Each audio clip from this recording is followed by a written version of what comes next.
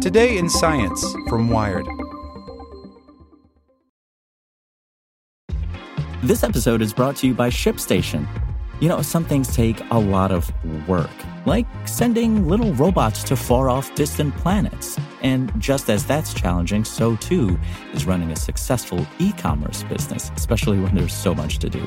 So I want to introduce you all to ShipStation. Now, I love using ShipStation because of its easy-to-use dashboard, which makes managing orders and printing labels a breeze and super smooth. Oh, and the customer service is just out of this world. It's exactly what you need to help grow your business. Sign up for your free 60-day trial at shipstation.com/technews. That's shipstation.com/technews. As a longtime foreign correspondent, I've worked in lots of places, but nowhere as important to the world as China. I'm Jane Perlez, former Beijing bureau chief for the New York Times. Join me on my new podcast, Face Off, U.S. versus China, where I'll take you behind the scenes in the tumultuous U.S.-China relationship. Find Face Off wherever you get your podcasts. Today in Science from Wired. What this fearsome weapon reveals about early Americans. The hottest West Coast tech 16,000 years ago was a projectile point for hunting game. Though tiny, the artifact tells an outsize tale. By Matt Simon. Nearly 16,000 years ago, Canada was covered by great ice sheets, the type you'd find today in Greenland. Many humans heading north from the present-day United States would have seen a very dramatic transition in the landscape, says Lauren Davis, an archaeologist at Oregon State University. As you move north through Idaho and Washington, you would have come to a wall of ice. It was all very Game of Thrones, only instead of a frosty wall holding back an army of the dead, this ice blocked some of the tributaries that would normally flow to the Columbia River. Periodically, though, that water would break through, releasing the equivalent of one of the smallest Great Lakes. So it caused these catastrophic floods to surge across the landscape in the interior Northwest, says Davis. In what we now call Cooper's Ferry in western Idaho, humans were fortunate enough to live along a river running above that floodplain. They were also fortunate enough to share the landscape with a menagerie of game, including now extinct species, mammoths and native species of horses and perhaps even camels.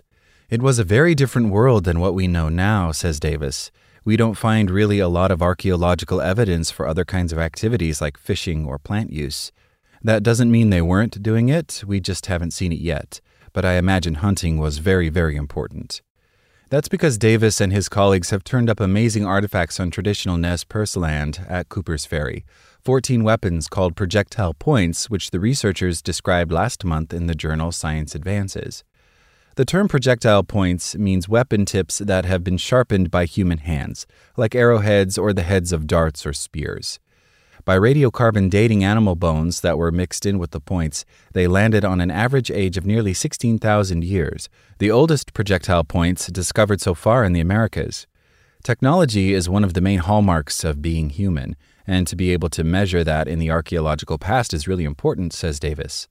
Looking at the patterns and designs and how they're manufactured by sort of deconstructing the geometry of them, we can start to get in the heads of people and see the ways that they were thinking about technological schools of thought. How can we turn a block of rock into something useful that can feed us? And boy, these deadly projectile points would have been useful.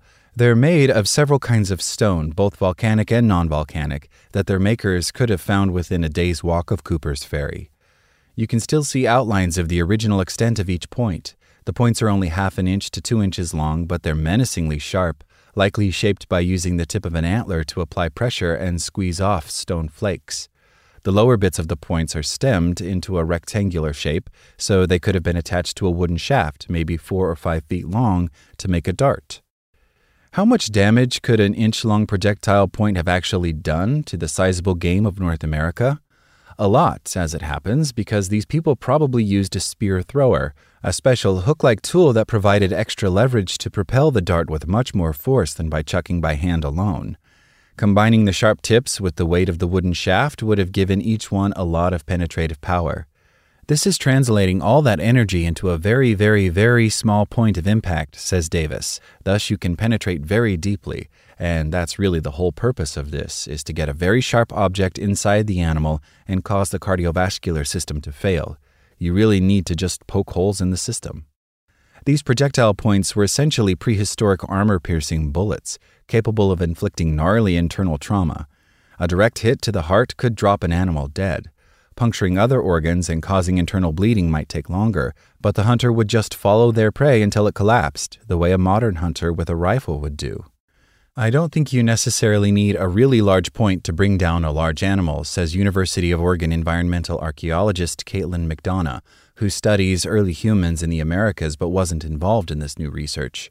I don't want to go as far as to guess what they would have been hunting with them, but in that area, being near the river, I would imagine that people were probably hunting and fishing and getting a variety of different foods.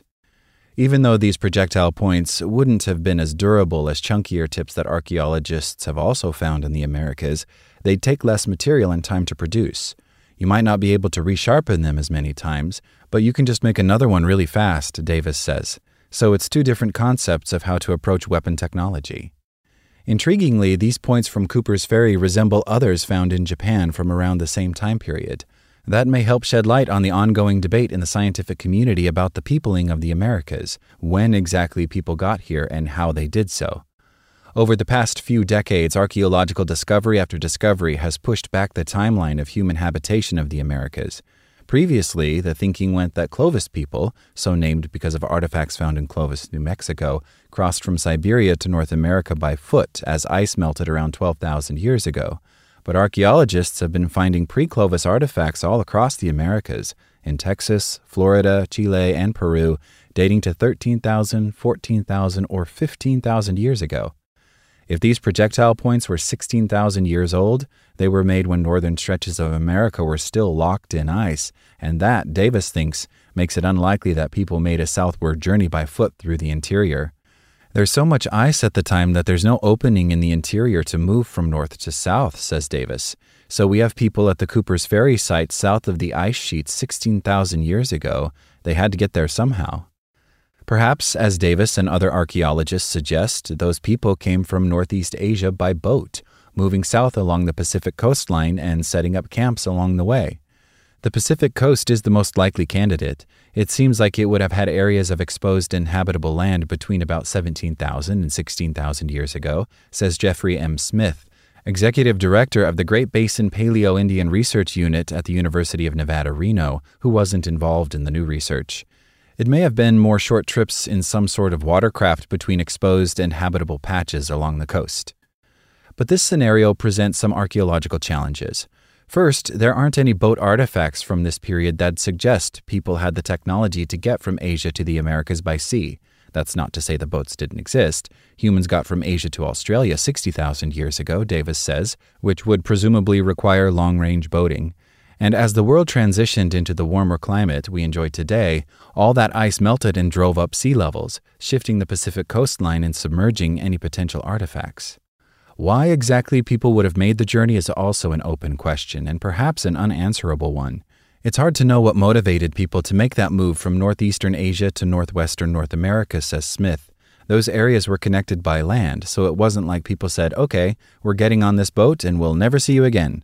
Instead, it could have been much more of an organic, slow process in which people crept down the Pacific coastline, maintaining contact with Asian communities. Davis and his colleagues don't know if the groups from Japan and the Americas were genetically related. They don't have the genetic material to actually back up such a theory. But the similarity of the projectile points each group produced could suggest a sort of ancient social network, the sharing of technology. It doesn't matter necessarily if their genetics are the same, says Davis. You meet somebody from some other part of the world and you're holding an iPhone, you have the same technology as that person. It doesn't mean you're genetically related. It would make sense that as humans flowed from Asia to the Americas, they'd use similar projectile points. By bringing in the northern Japan connection, we've got a pretty good hypothesis about linking up Old and New World assemblages in a comparable time period, says David Hurst Thomas, senior curator in residence of North American archaeology at the American Museum of Natural History, who wasn't involved in the research. It's an early theory that'll need critiquing and further evidence, he adds, but I think it's groundbreaking. Davis also thinks this may not have been a singular connection between Asia and the Americas during that time period. Perhaps after these people brought the knowledge of the projectile points with them on their journey, other groups kept coming, keeping the ocean-spanning technological network alive, adding more intriguing wrinkles to the enormously complicated history of the peopling of the Americas. It's hard to know much about how such a network operated over time and space with only 2 far-apart data points, says Davis, of the artifacts discovered in Japan and Idaho. But it's a place to start. Like what you learned? Subscribe everywhere you listen to podcasts and get more science news at wired.com/science. Want to learn how you can make smarter decisions with your money? Well, I've got the podcast for you. I'm Sean Piles, and I host NerdWallet's Smart Money Podcast. Our show features our team of nerds, personal finance experts in credit cards, banking, investing, and more. And they'll help you make the most of your money while cutting through the clutter and misinformation in today's world of personal finance. You'll get clarity on strategies to help you build your wealth, invest wisely, shop for financial products, and plan for major life events. Listen to NerdWallet's Smart Money Podcast wherever you get your podcasts.